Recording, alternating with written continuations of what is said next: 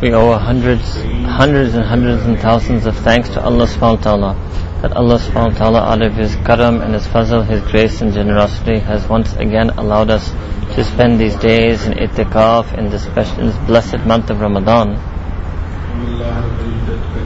And however much gratitude and thanks we give to Allah subhanahu wa ta'ala for this blessing and bounty, this would never be enough.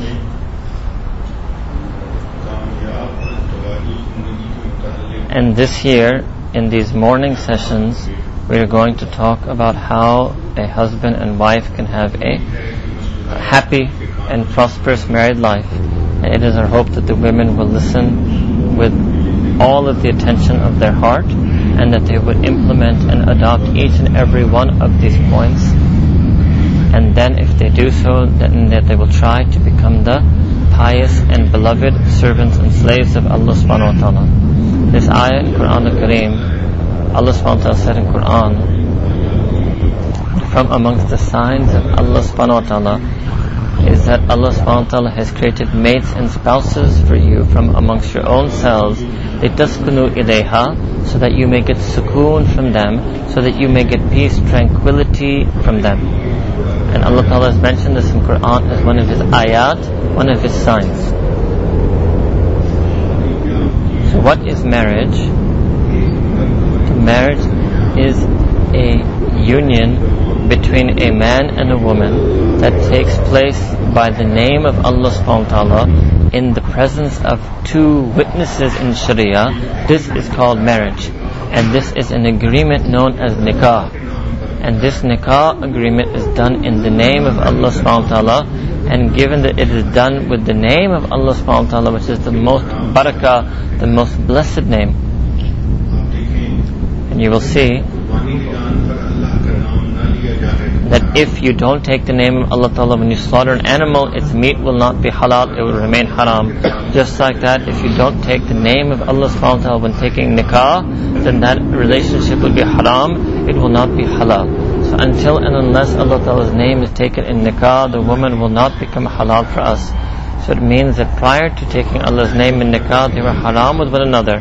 May we all be sacrificed for the mercy of that Rabb who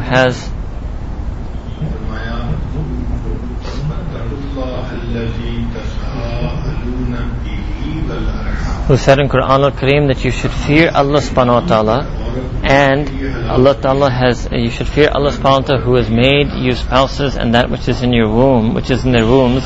So it means that the nisbat of Allah subhanahu wa ta'ala and the fear of Allah subhanahu wa ta'ala is the reason why this marriage takes place. So Allah subhanahu wa ta'ala is teaching us that throughout the married life, they should never forget Allah subhanahu wa ta'ala. They should never forget that Allah ta'ala in whose name they became husband and wife with one another. And before they get married, for the boy to look at the girl is haram, for the girl to look at the boy is haram, because they were strangers to one another, they were non-mahram to one another, but they were so distant from one another. But after this nikah, they became so close to one another that now that the wife is the closest thing to the husband now. She is his partner in life. And therefore, we should always remember the purpose of marriage, which is this sukoon. And this marriage agreement and relationship is a agreement and pact between a husband and wife that takes place in front of witnesses in the name of Allah subhanahu wa ta'ala.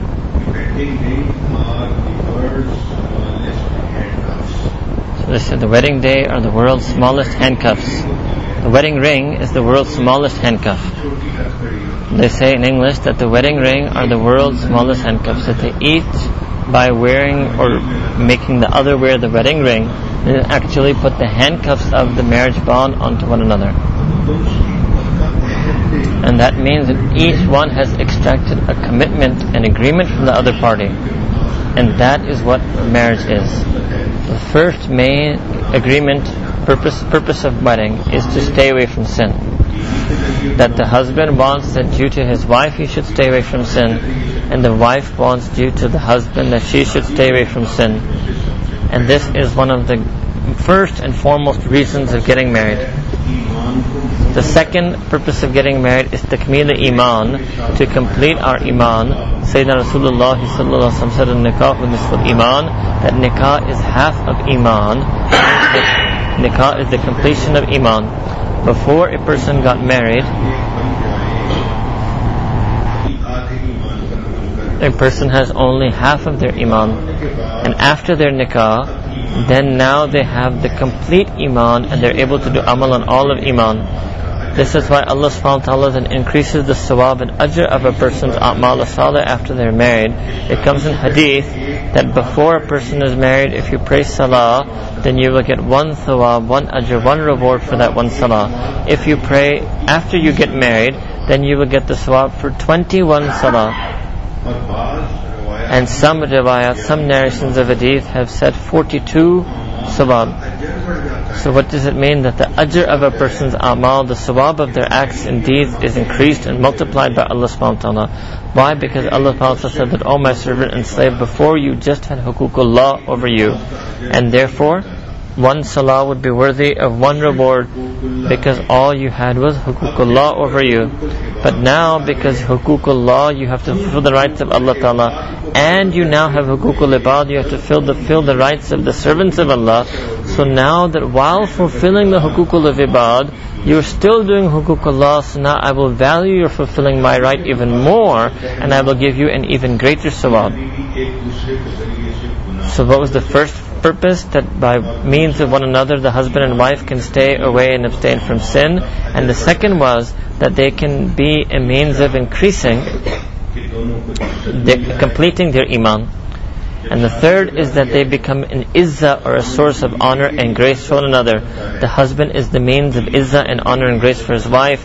The wife is the means of izzat and honor and grace for her husband.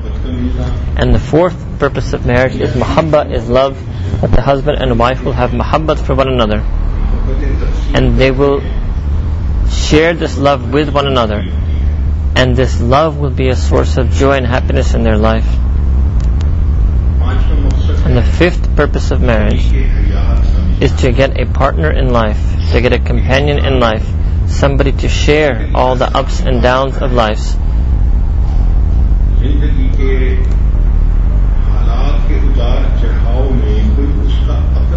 And then that during these ups and downs of life, a person should have somebody who's their own, who they can share their happinesses and sorrows with, and so they can jointly take on these happinesses and sorrows. And the sixth purpose of marriage is to have children. And this is it's in human nature to want to have children. And this is why all of the Anbiya and Mursaleen and such great spiritual personalities such as the prophets, even they used to make dua to Allah Ta'ala for children. You will find that Sayyidina Zakaria alayhi salam made dua to Allah Ta'ala that, "Oh my Rabb, oh Allah Ta'ala, I am no longer proficient in desire, and my back has become bent and my hair has become white, but still even then I have a desire to ask and beg children from you, and I do not despair that you could grant me children." So what does that mean? That even the Anbiya in their old age wanted children. So that means that just like the example of the Anbiya is for the men and women also, every woman desires also to have children. The seventh purpose of marriage is to get sukoon, is to have a peaceful, tranquil life. And we must understand this word sukoon, that today in people's mindset, they think that sukoon means that you shouldn't have any worry at all. There shouldn't be any worry, any difficulty, any stress. But the way that an unbeliever thinks is different, and the way a believer thinks is different. And the unbeliever will think that there should be no difficulty, no worry on me, and that would be called sukoon. But the mu'min knows that's not possible. The mu'min knows that Allah Ta'ala has declared this world is Darul Imtihan, Darul Ibtila. This is the abode of test and trial and tribulation, and that Allah Ta'ala will send tests and grief and sorrow on us, Sometimes we will be healthy, sometimes we will be sick, sometimes there will be happiness, sometimes there will be sorrow, sometimes financial ease, sometimes financial difficulty. So the mu'min is expecting the life to have worries. So that means that for the mu'min, that this life of this world is a life of test. So why do the women then think that don't they even know that even the kings of this world, who have every single thing, even they have so many worries? In fact, if we were to know, we'd be amazed how many worries the kings and rulers have, that if we were to distribute their worries amongst the people, entire people of the city, still even everyone in the city would be worried.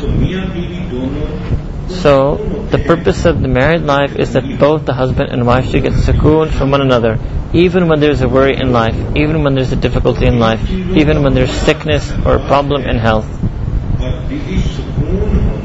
And having no worries is something else, and having sukoon is something else. And this is the real meaning of sukoon, that during the worries and difficulties you have a companion.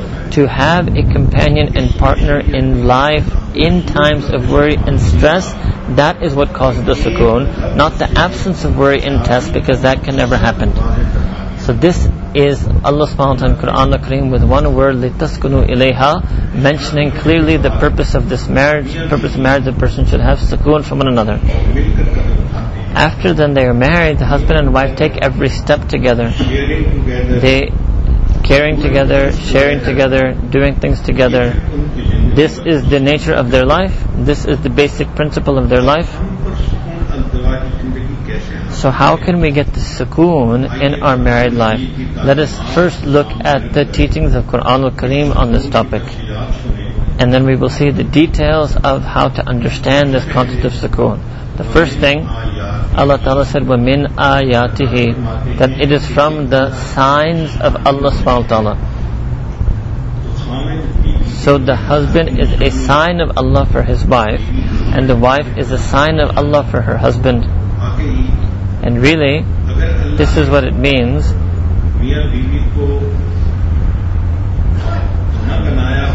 If Allah subhanahu wa ta'ala had not made a husband and a wife, then each of their life would be incomplete. Each and their life would have an emptiness and a void in it. So from that, we should realize that a person has izzat. The husband should respect the wife, and the wife should respect the husband, and the wife should think that Allah Ta'ala has made this husband as a sign and a status of honor for me. The husband should feel that Allah Ta'ala has made my wife a sign and a source of honor for me.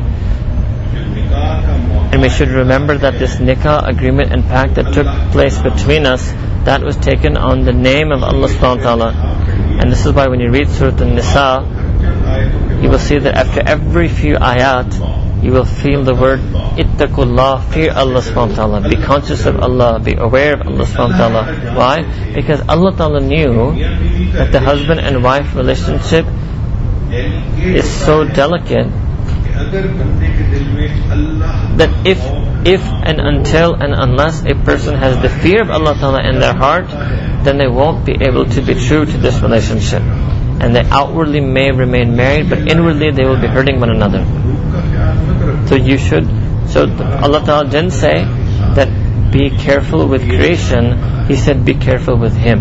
Because if you're careful and have taqwa with Him, then you will have the proper relationship with creation. So all thoughts, intentions and actions, all of those things should be done for the sake of Allah subhanahu wa ta'ala. And Allah Ta'ala knows your intention in every thought and every action.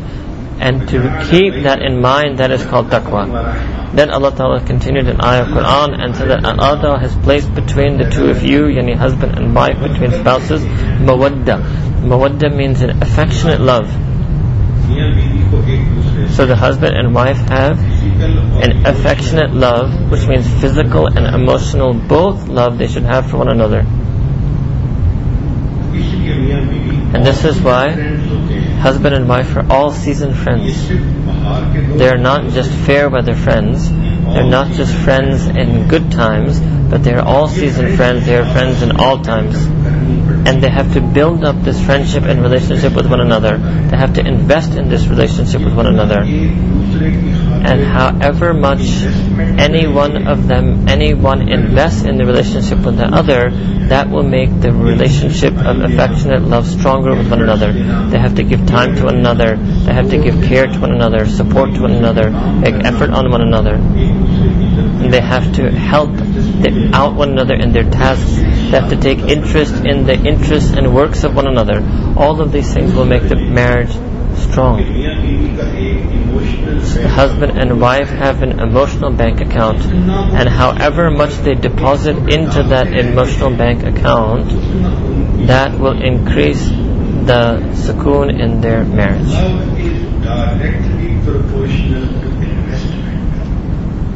Love is directly proportional to investment. So whatever you spend your time, wealth, money on, whatever you invest your time, wealth and money in, you will always love that thing.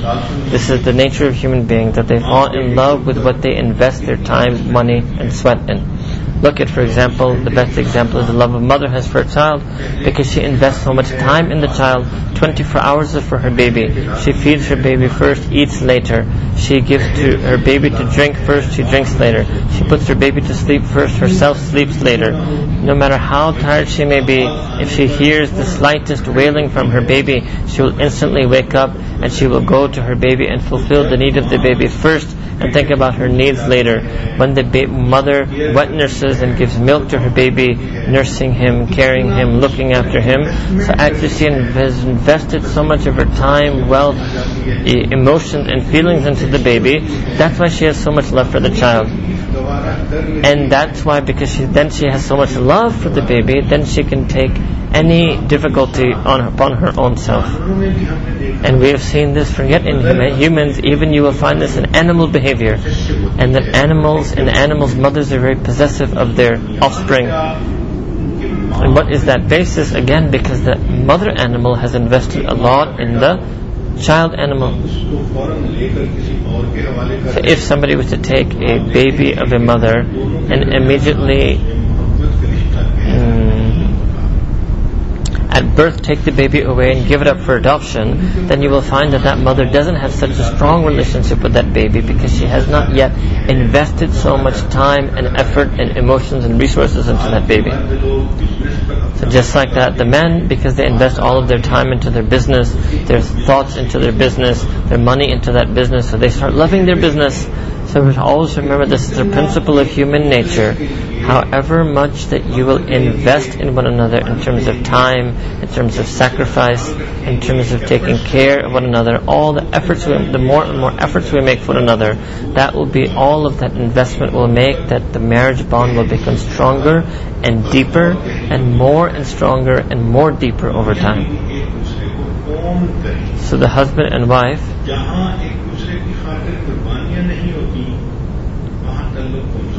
and wherever the husband and wife don't invest and don't sacrifice one another, then their relationship will be weak.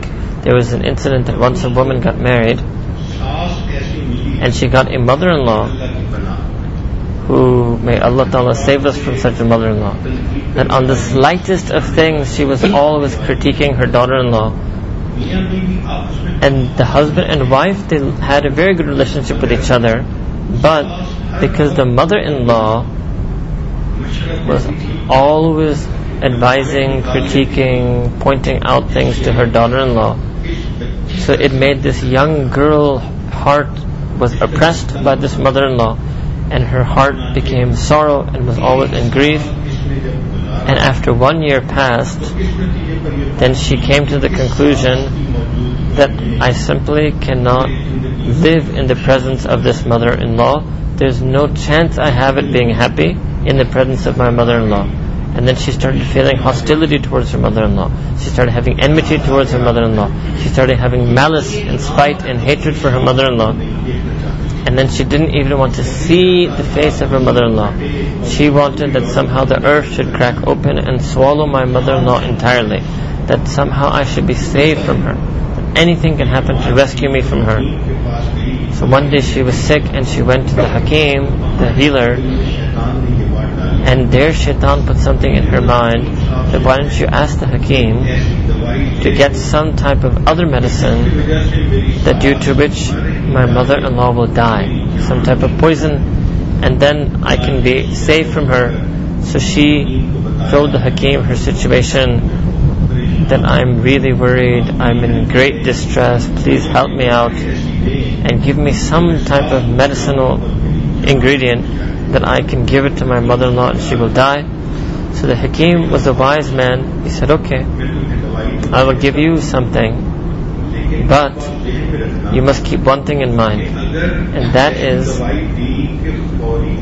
that if I was to give you a medicine that would have an immediate effect, then everybody will suspect you and everybody will blame you. So you will be embarrassed and you will be caught and you will become a suspect of murder. So the Hakim said, so instead of doing that, I'm going to give you some medicine that is a slow poison, and that will take 1 year for it to have its effect. And then after 1 year, this woman will become so weak that she will end up dying. So she got very happy. The daughter said, okay, yes, give me that type of potion or poison. So then the Hakim gave her this ingredient and said that from time to time, on occasion, for the whole year, you should give her a little bit of this, and then by the time when you're complete, then you will be free of her. So she went back happy and thinking, okay, I've gotten my solution. But he told her one more thing. He said that, look, because you're doing this yourself, so lest the whole world view you as a criminal, then what you should do, that in this 1 year you should do a lot of khidmat of your mother-in-law. You should be near her and you should try to make her your friend, and so no one will ever suspect you, and everybody will say that no, she was so nice to her this past year and she was doing khidmat of her and she spent time with her and she served her and she attended her every need. That way nobody will ever suspect you at all. And she liked this advice also, and so now when she came home she thought she had the perfect recipe for action, and she started giving her mother-in-law slowly a little bit of that ingredient. But she also followed the second advice. She started spending more time with her mother-in-law, taking more care of her mother-in-law, trying to please her mother-in-law, trying to win over the heart of her mother-in-law, listening to her mother-in-law. And the mother-in-law also got amazed that she's giving me so much love. And the husband also thought that, wow, my wife is now so loving and serving to my mother, and she has left no stone unturned, and there is no shortcoming in her. And she was doing all of this so that nobody would ever suspect her and accuse her. So for 1 year she worked really hard on this, and she did so much khidmat of her mother-in-law that her husband was pleased with her, her mother-in-law was pleased with her. But when the 1 year was almost finishing, then when she would sit alone and she would think that now my mother-in-law, almost a year is going to end, my mother-in-law is going to die, instead of being happy, now she would be sad, because now she was so close to her mother-in-law, and because she had served her mother-in-law, now her mother-in-law loved her so much. So when the 1 year was about to end, she quickly went crying to the Hakim, and she said that, Hakim, please, you have to do something for me. You have to give me the antidote to that slow poison that you gave me. I don't want any more that my mother-in-law should die, and she's now so nice to me, and she takes such good care of me, and I'm so comfortable with her that I don't want to lose her. So when she told that to the Hakim, so the Hakim told her that, okay, very good, actually I never gave you poison in the first place. I gave you something that's just very simple, no effect type medicine, so that you would think that you were giving slow poison. But the second advice I'd given you was that you should do her service, you should be close to her, give her time, listen to her. Then that was the real medicine I gave you, and actually that is what has worked. But the reason why you and her didn't have a good relationship is because you had not invested any of your time and effort in that relationship. So that's why you felt that she was angry with you and you wanted to poison her to death. But now that you have invested your emotions with her, your time with her, and you've seen that she's actually a good woman, and that she also has love for you, and she's also, you have received the return on your investment, and she is now treating you well, so now you don't want her to die. So now, again, this girl, she started crying, and these weren't tears of sorrow, but these were tears of joy, that she was happy to hear that her mother-in-law would stay alive, and happy to hear that this solution had worked.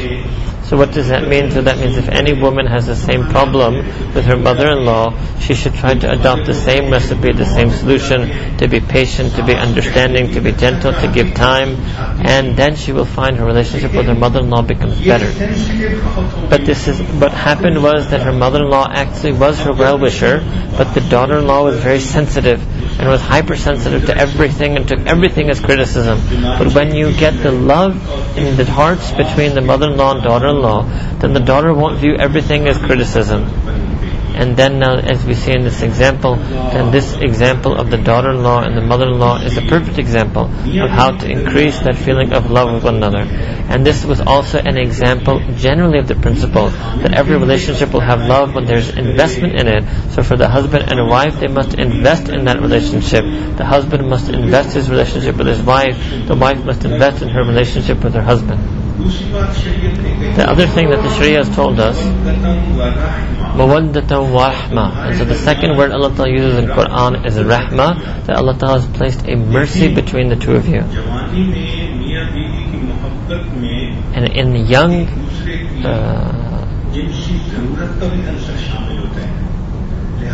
in their young married life, they even have a very physical, lustful aspect to the relationship, and that's why even if in the daytime they have an argument, at night they will still be together with one another, because the husband has a desire for the wife and the wife has a desire for the husband. So many times just that physical relationship patches up things, but as they get older and that aspect of the relationship starts to naturally diminish, then they need to have rahmah for one another. Now the way they will patch up their fights will be by having mercy with one another. So they must have mawadda, affectionate love for one another, but they must also have rahmah, mercy and compassion for one another. So what does rahmah mean? It means that now that since you have spent so much time already as husband and wife, now you should value that time that you have spent as husband and wife. You should value the time you have already invested with one another, and now out of your mercy you should overlook the faults and flaws of one another. So rahmah means to forgive someone without asking for any return. That is known as mercy. So to forgive that wife or that husband because they did so much for you in the initial phases of marriage, to forgive any shortcoming without asking for any return. So the husband should think that when this woman came to me, she was young, she was beautiful, and she gave herself entirely to me, and now she is the mother of so many of my children, and yes, maybe she doesn't have that same physical beauty or youth that she had, but she's given me her life. She's given me 10-20 years of her life, and now I have to value that gift of her life that she has given me. Just like that, the wife should think the same thing about the husband, that my husband gave me a shade, he gave me shelter, he took care of me, he supported me, that now if as he is getting older he has become a bit sensitive or a bit bitter or a bit sensitive, then I should handle his temperament. I should be patient with his change in demeanor, because he's given his whole life to taking care and supporting me. So rahmah means to do qadr of one another, to value one another, especially the time that has already passed between one another, to value that.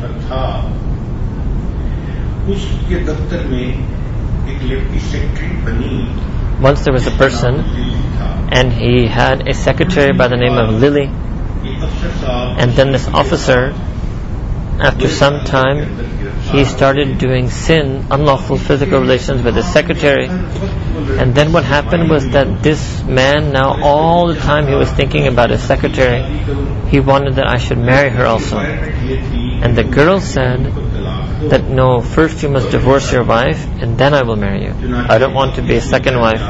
Now this man came home and he had such a happily married life, but he started to destroy his own happily married life. He started to speak improperly with his wife. He started ignoring his wife. He wasn't interested in anything his wife was doing anymore. In front of the children, he used to scold and reprimand his wife. And the wife didn't understand that what's happened to my husband, that he's such a change of attitude. He used to be such a good loving husband, and all of a sudden he's changed so much. His whole demeanor and attitude with me has changed. So she said, okay, let me try to please him more. So then she redoubled her effort to please him, but he was absolutely unflinching, and nothing she could do could make him happy, because inside he was boiling and he wanted to divorce her, so that if I can just marry that beautiful secretary of mine, and that young beautiful secretary of mine, she should become my wife. So when in the home there was a real tumult and fighting, so one day his wife asked him that, look, we have been married for 25 years, and for 25 years everything was fine. What's happened to you all of a sudden? So then he told her openly that I want to divorce you, and I want to marry my secretary. And his wife asked him that why? And he said that because she is more beautiful, and she's young, and she's very attractive, and I want to be happy, and I want to be happy in that aspect of my life. So the wife, she tried to explain to him to the best of her ability, but the husband was full of satanic, lustful desires, so he couldn't listen to any of her arguments. And she said, okay, look, if you want to give me talaq, if you want to divorce me, he said that I've decided to divorce you, and because I want to become happy with that woman, there's nothing you can do to change my mind. So when the wife realized that, okay, that he's not going to change his mind, she asked him that, okay, what is it that you want to do in the end? And he said that, look, because I have a lot of money, I have a very good salary, I'm very wealthy, so what do I want? I want, no problem, you will keep this house, and you can keep the car, and every month I will give you money for your expenses. We can agree on a monthly amount, and you live in the house, you keep the children in the house, you raise our children, you keep the car, but I want to divorce you so that I can go marry her, and me, I will then live a new life with her. So she was quiet. His wife remained quiet for some time, and then she said, okay, I have one condition also, that, okay, I don't want your house, I don't want your monthly support, I don't want your car. So he said, what is it that you want then? She said that my one condition is that for 1 month I want you to give me a chance, and in that 1 month I want you to love me, and I want you to love me in this 1 month the way we were when we were newlyweds, and try to remember the early beginning days of a marriage. And the husband said, okay, no problem. That for 1 month, he thought to himself that 1 month, okay, I'll be loving towards her, and then I can divorce her, then I'll get the house, the car, I'll get everything. I won't even have to support her. So then, because they made this agreement, so she said, okay, now, since you've agreed, that remember when I was married, newly married, I was a bride, and you would come to me in this way, and you would talk to me like this, and I used to approach you in this manner and talk to you in this manner, so therefore we have to spend a month and recreate that same experience and live like that again. He said, okay, very good. So then they started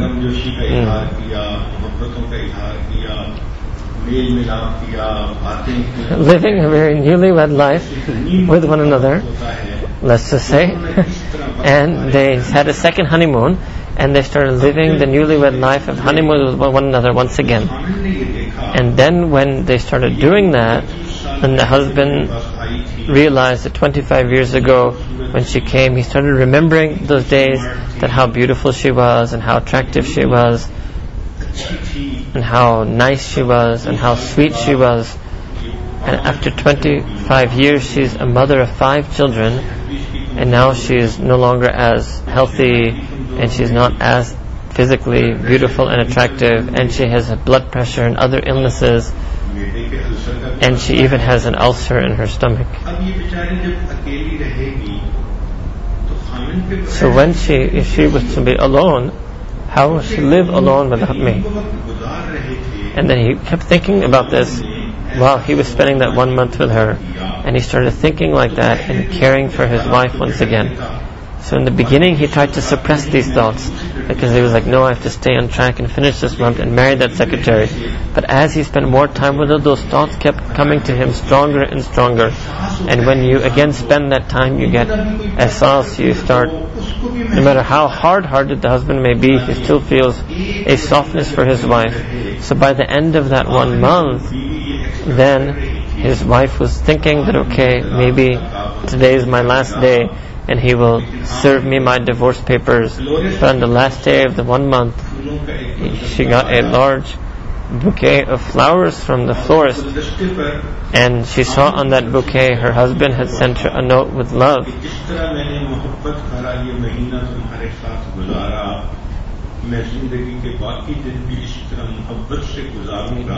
And he said that just like I spent this 1 month of love with you, I will spend my whole life again in love for you.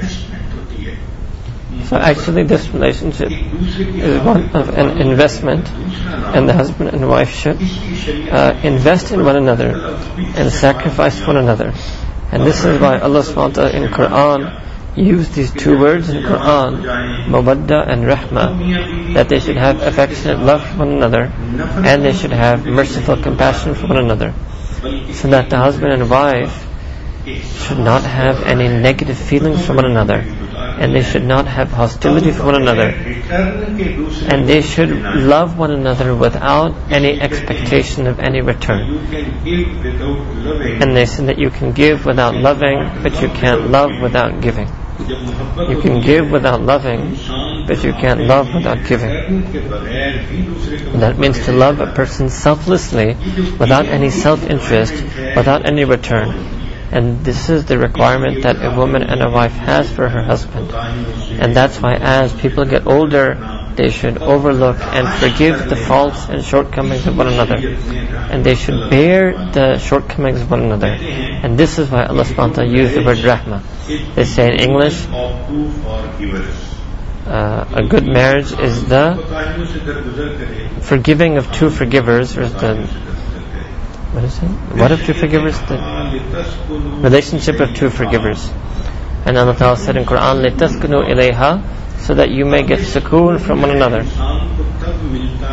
And a person gets this sukoon when both of them are on taqwa, both of them are pious, both of them have a loving life and lifestyle with one another. And the ulama have written a strange thing in tafsir of this ayah. They have said that in the Arabic language, every letter has a harakah or has a vowel on that letter, either dhamma or fatha or kasra, u, a, i. And in Urdu they call it zabar, zair, pesh. And that letter that has no harakah on it, which is unvoweled, that is called sakin. It has a sukoon on it. So what does that mean? That to have sukoon in one's life, it means that the husband and wife should make a pact with one another, that we are going to be we enter into our own world and we will have sukoon with each other. We won't do harakah with anyone else, which will spoil our married life. We have exclusively dedicated and booked ourselves for one another, and therefore we will not do any harakah, take any action, any step, any interaction with any other person, because that will threaten our exclusive bond with one another. And that's how we will get this sukoon. It means that the husband should be so good that he is not a source of worry for the wife. So life may have worries, but the husband and wife being sukoon for one another means that the husband will give the wife sukoon such that he is not a source of any worry for her. She will be a sukoon for him such that she is not a source of any worry for him. And then when they live in this bond with one another, that will be an exclusive, unique bond with one another, that will be called sukoon. And then they will have sukoon in the day, and they will have sukoon in the night. And Allah Ta'ala has said, just like Allah Ta'ala said in Quran that we have made the layl a night as a sukoon for you, just like Allah Ta'ala said in this ayah that we have made the wife a sukoon for you. So if a person can spend a life in sukoon in their home and with their wife, then they should spend all of the time then with their wife, then they will have sukoon in their heart. So those people who are married, who instead of looking for sukoon in their home and their married life, they look for sukoon out there on the streets, they are worthy of the mercy of Allah. They need Allah Ta'ala's mercy and guidance to come on them. They have left the sukoon that Allah Ta'ala has given them in their home, and they will never find sukoon on the streets. Yes, you can find lust, you can find greed, you can find worry, you can find betrayal, you can find disappointment. You will find nothing other than disappointment outside of the home. Sukoon will only be, ultimately you will find nothing other than ultimate disappointment and betrayal outside the home. Real sukoon you can only find in your own home. This is another ayah of Quran. Allah tells us, "Hunna libasun lahum wa antum libasun lahunna," that you, O husbands, you are a garment for your wives, and O wives, you are like a garment for your husbands. And this is another word Allah subhanahu wa ta'ala has used, the word libas in Quran. This is the beauty of Sharia, that in one word Allah subhanahu wa ta'ala has defined the relationship between a husband and wife. In one word Allah ta'ala has defined the relationship between husband and wife. And you could ask many of the wise people, the poets, to summarize the husband and wife in one word. Some will have said that they're mutual friends. Someone may have said that they're like two wheels on a car. Everyone offered their own wording according to their thoughts. But the real relationship that exists between husband and wife, they could not even explain it in couplets or in sentences or in phrases. But look at the beauty and power and miracle of Quran, that not even a sentence, not even a phrase, but just in one word, one kalima, Allah Ta'ala mentioned the relationship between husband and wife, that they are libas for one another, that the husband are a garment for the wife are a garment for the husband. So what is the reason for this? Number one, that clothing hides a person's nakedness, just like that the husband hides the faults of the wife, and the wife hides the fault of the husband. They are libas for another. Second, that in all seasons of cold or of winter and summer, clothing protects a person from the environment. Just like that, then the husband is a protection for his wife against any negative thing in the environment. The wife is a garment for her husband. She protects him from anything negative in the environment. And the third thing is that when a person wears clothing, they get zinat, they become more beautiful and attractive. And if a person wears clothing, they cover their haya. If a man was told that stand naked in the street, he would have so much haya, he would rather die before I was made unclothed. And you can imagine a woman who would have some even more haya. So when a person is unclothed, they don't have their honor and dignity. But when they're clothed, they have their honor and dignity. So the husband is the garment for the wife. He is her honor and dignity. And the wife is the garment for the husband. She is his honor and dignity. Another reason is that libas is beauty. So a person is more beautiful and attractive when they wear clothing. So the husband is a source of beauty for the wife. The wife is a means of beauty for the husband. And the last and most important meaning is that the closest thing to a person physically is their clothing. There is nothing more aqrab to them than the physical clothing that they wear, because it is muttasil, it is stuck on their body, it is completely attached to their body. So just like that, Allah subhanahu wa ta'ala was teaching us in Quran that just the way clothing is attached and close to your body, just like that after you get married, the husband and the wife are so close to one another that they are attached to one another, that they will be like a libas, that they will be permanently attached to one another and inseparable from one another. And they're even like a union, like one to one another. So chains do not hold a marriage together, but it is threads, hundreds of tiny threads which sew the husband and wife together through the years. So years pass on, and the husband and wife keep sewing threads of love between one another, such that now when there's so many threads that have been sewn, now it becomes an inseparable, they become inseparable from one another. And just like that, the hearts of the husband and wife become attached to one another. Many times a person makes a mistake. The husband wants that my wife should be ideal and should always remain ideal and should fulfill all of her duties and responsibilities. But instead of thinking that I should be ideal and I should be the ideal husband and I should fulfill all of my duties and responsibilities, all of her needs. So each side has expectations of the other to be at the level of ideal, but we don't have such an expectation over ourselves, and we don't hold ourselves to that expectation. That's why they say in English that a successful marriage does not come through finding the right mate, but through being the right mate. In other words, after we are married, we have to be the right companion, and then when we are the right companion, we will find in our spouse that she is also the right companion. So when a marriage is unsuccessful, then it's not just the marriage that's unsuccessful, it's the husband and wife who are unsuccessful. It's not the marriage that fails, they have failed. And they have failed in this mission that Allah subhanahu wa ta'ala gave them, to get sukoon and mawadda and rahmah from one another. So therefore the husband and wife should live with love and peace with one another. Our Shaykh Hazrat Khwaja Ghulam Habib used to say that wherever there is love, then faults appear to be minor. And wherever the love is minor, then the faults appear to be great. So wherever love is great, the faults seem insignificant. But whenever the love is insignificant, then the faults appear to be great. So when the husband and wife don't have much love for one another, then they will view the faults and shortcomings, it will be inflated in their eyes. But so if we increase the love for one another, then we will view the faults and shortcomings to be negligent and insignificant. Once there was a person by the name of Majnoon, and his name was Qais. His real name was Qais, and Qais actually literally means the aql, or a person who is intelligent.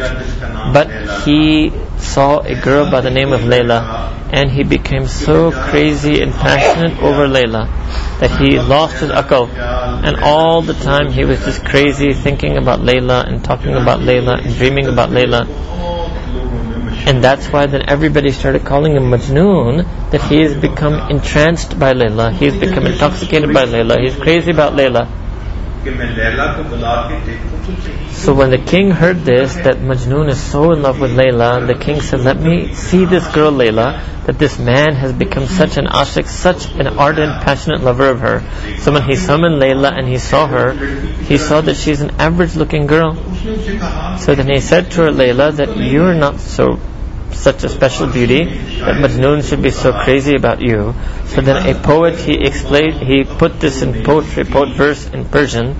He said that yes, she replied to him that yes, in reality I am not very beautiful in terms of my appearance and features, but you are not looking at me with the gaze of Majnoon. So you should be silent. You are only saying this because you don't have the eyes of Majnoon to look at me. Means that if you want to see my beauty, you have to see me through the eyes of Majnoon, but because he has so much love for me, he views me to be beautiful.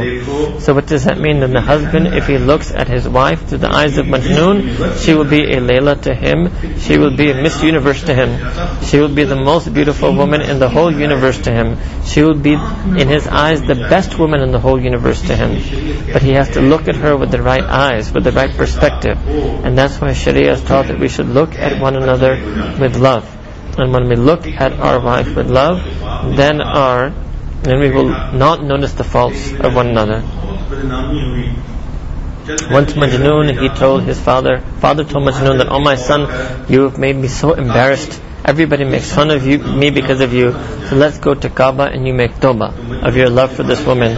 So fine, he went with his father and they went to the haram. And then they grabbed the ghilaf of the Kaaba, and the father and son were there and they're making dua, and the Majnoon started making dua. And the father had told them that you should make dua and you should make tawbah from the love for Layla, and you should free yourself of this love. So what did Majnoon do? He made dua. He said, Ilahi tubtu min kulli ma'asi, that oh my Allah, walakin hubba Layla la atub, that Allah Ta'ala, I make tawbah of all of my sins, but my love for Layla, I don't make tawbah from that.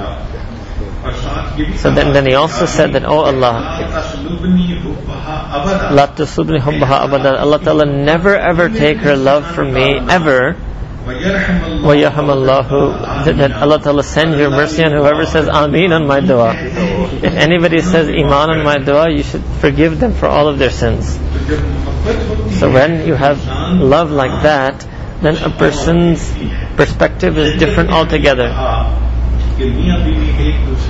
So the Sharia has told us that husband and wife should look at one another through the eyes of Majnoon and Layla, and then they should have love for one another, and they will have a happily married life with one another.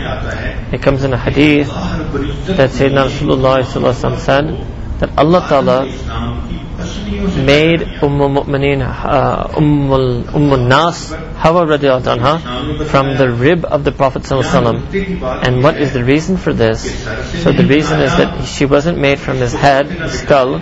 Why? Because Allah Ta'ala was saying that don't put your wife on your head, nor did He make her from his feet, because Allah Ta'ala was saying that don't trample over her. But Allah Ta'ala made her from your rib, your chest, because the wife, her place of love is going to lie in your chest, so you should keep her clasped to your chest. That's why they say in English, true love does not consist of holding hands, it consists of holding hearts together. That when the hearts are joined, then the home will be happy.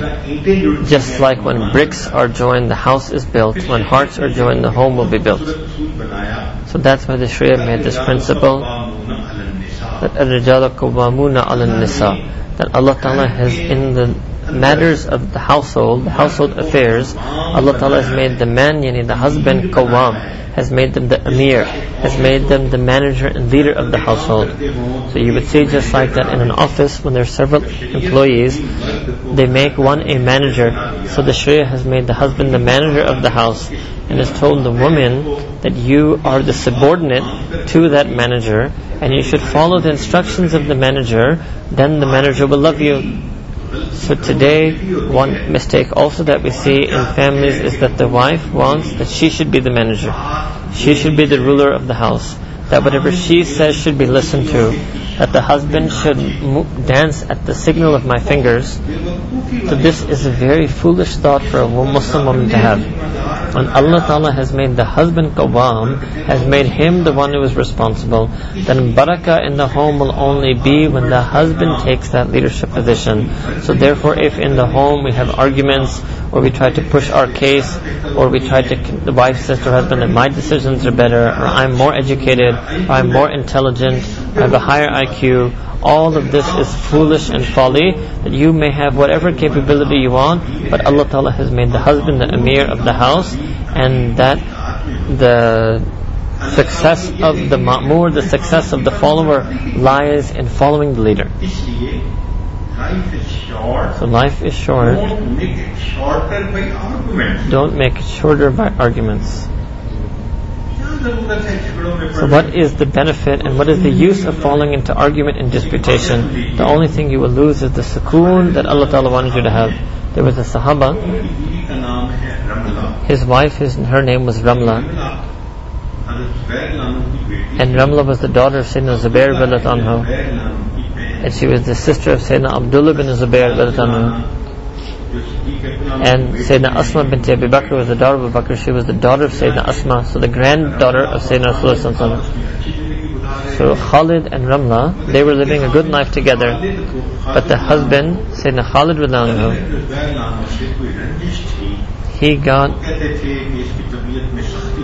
he said that my wife is a bit stern and a bit harsh in her temperament. So then once the two of them were together at home, Sayyidina Khalid bin was at home, and his brother-in-law Sayyidina Abdullah bin Zubair were at home, and both of them were talking to one another. And then Khalid bin he expressed himself with a bit of anger, and then Abdullah bin Zubair then responded to him, and then what happened was that there was a bit hot words exchanged between these two men Sahaba. And then Ramla, the wife of one, the sister of the other, she remained silent, sitting there. And then when her brother Abdullah bin Zubair left, then her husband told her that, oh, did you see that your husband and your brother were arguing with one another, and you were just quiet and silent? What's your problem? So Ramla, she said that we are women, and Allah Ta'ala has made us like a flower, and the purpose of the flower is that the husband should enjoy the sweet fragrance of the flower.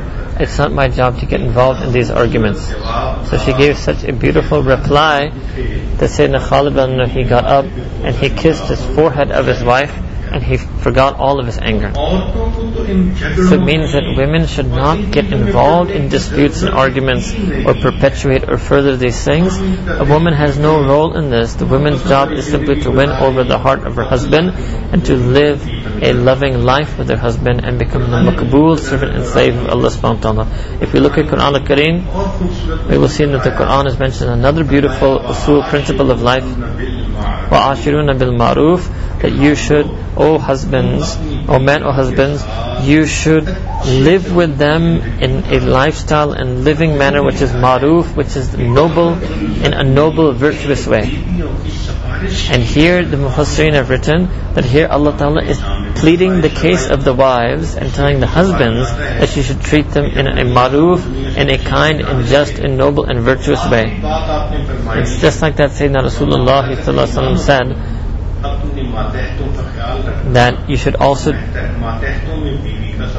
take care of ma malakat aymanuhum, of those whom your right hand owns, and the first group in that is your wife.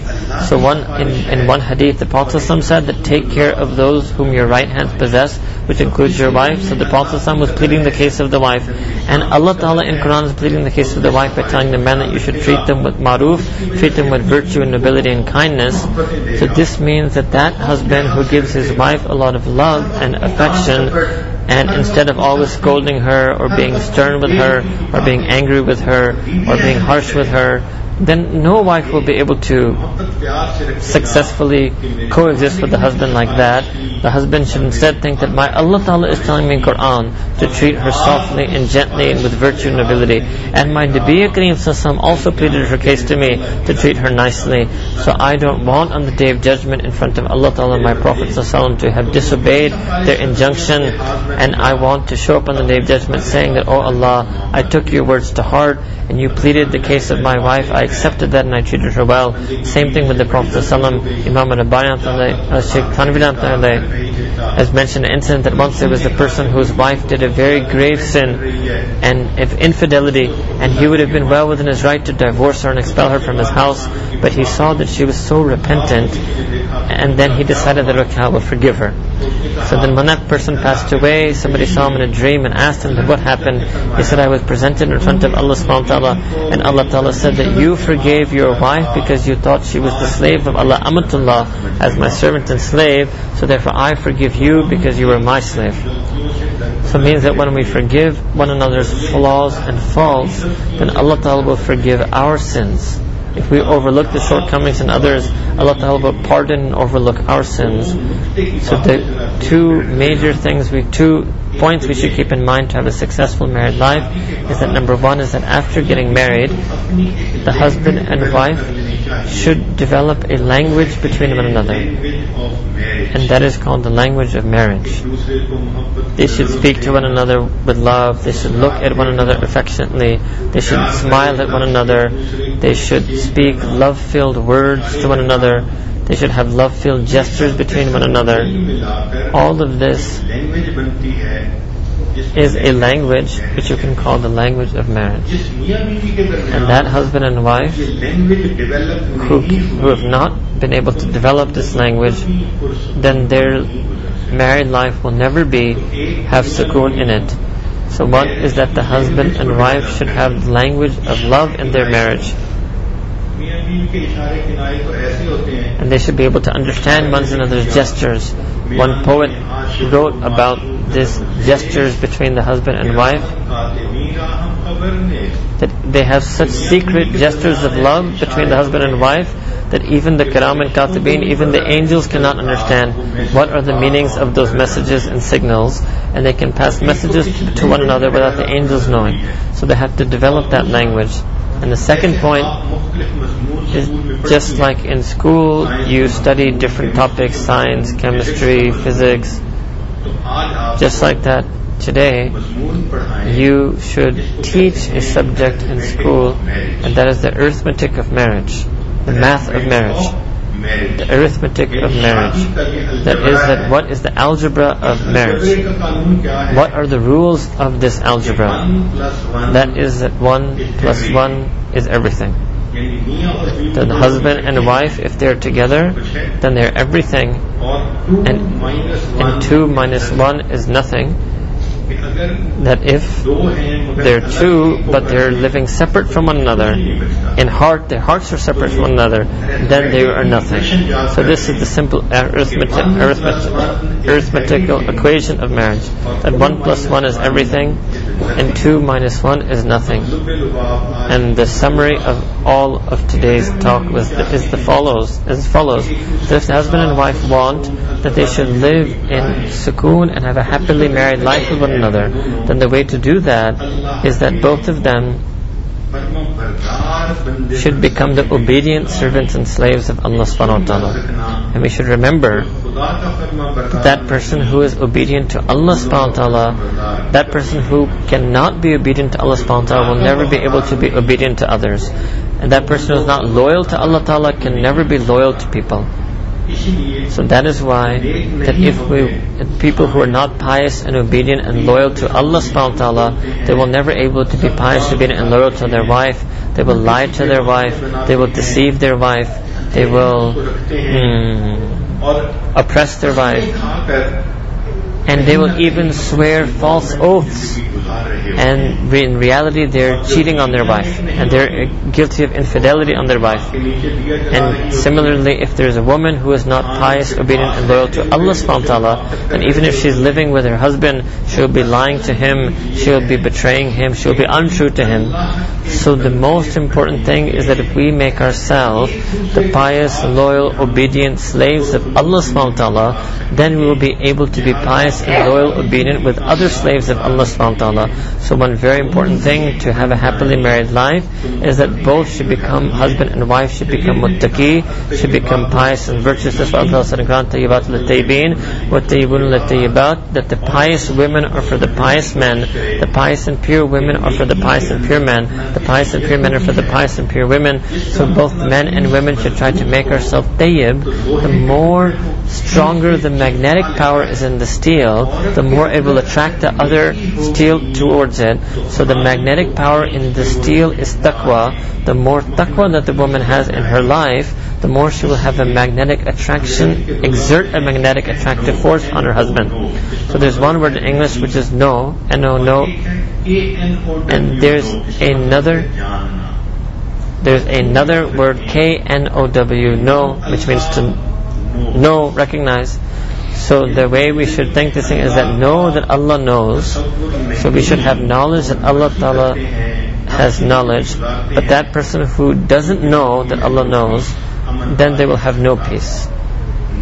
So if you know Allah, you will know peace, and know Allah, no peace. Know with a K. If you know Allah, you will K, no peace. But if in your life there is no N-O Allah, then you will have no N-O peace. This is the simple rule that we also have to adopt in a married life, that the husband and wife, the more they know K-N-O Allah subhanahu wa ta'ala, then they will have more peace between one another. May Allah ta'ala attract the man towards taqwa, the husband towards taqwa, the wife towards taqwa. The more the husband will be on taqwa, the more he will exert a magnetic attraction on his wife.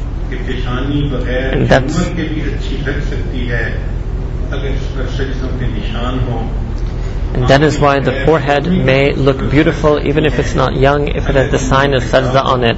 The eyes can be beautiful if there is no surma, mascara in it, but as long as it has haya in it.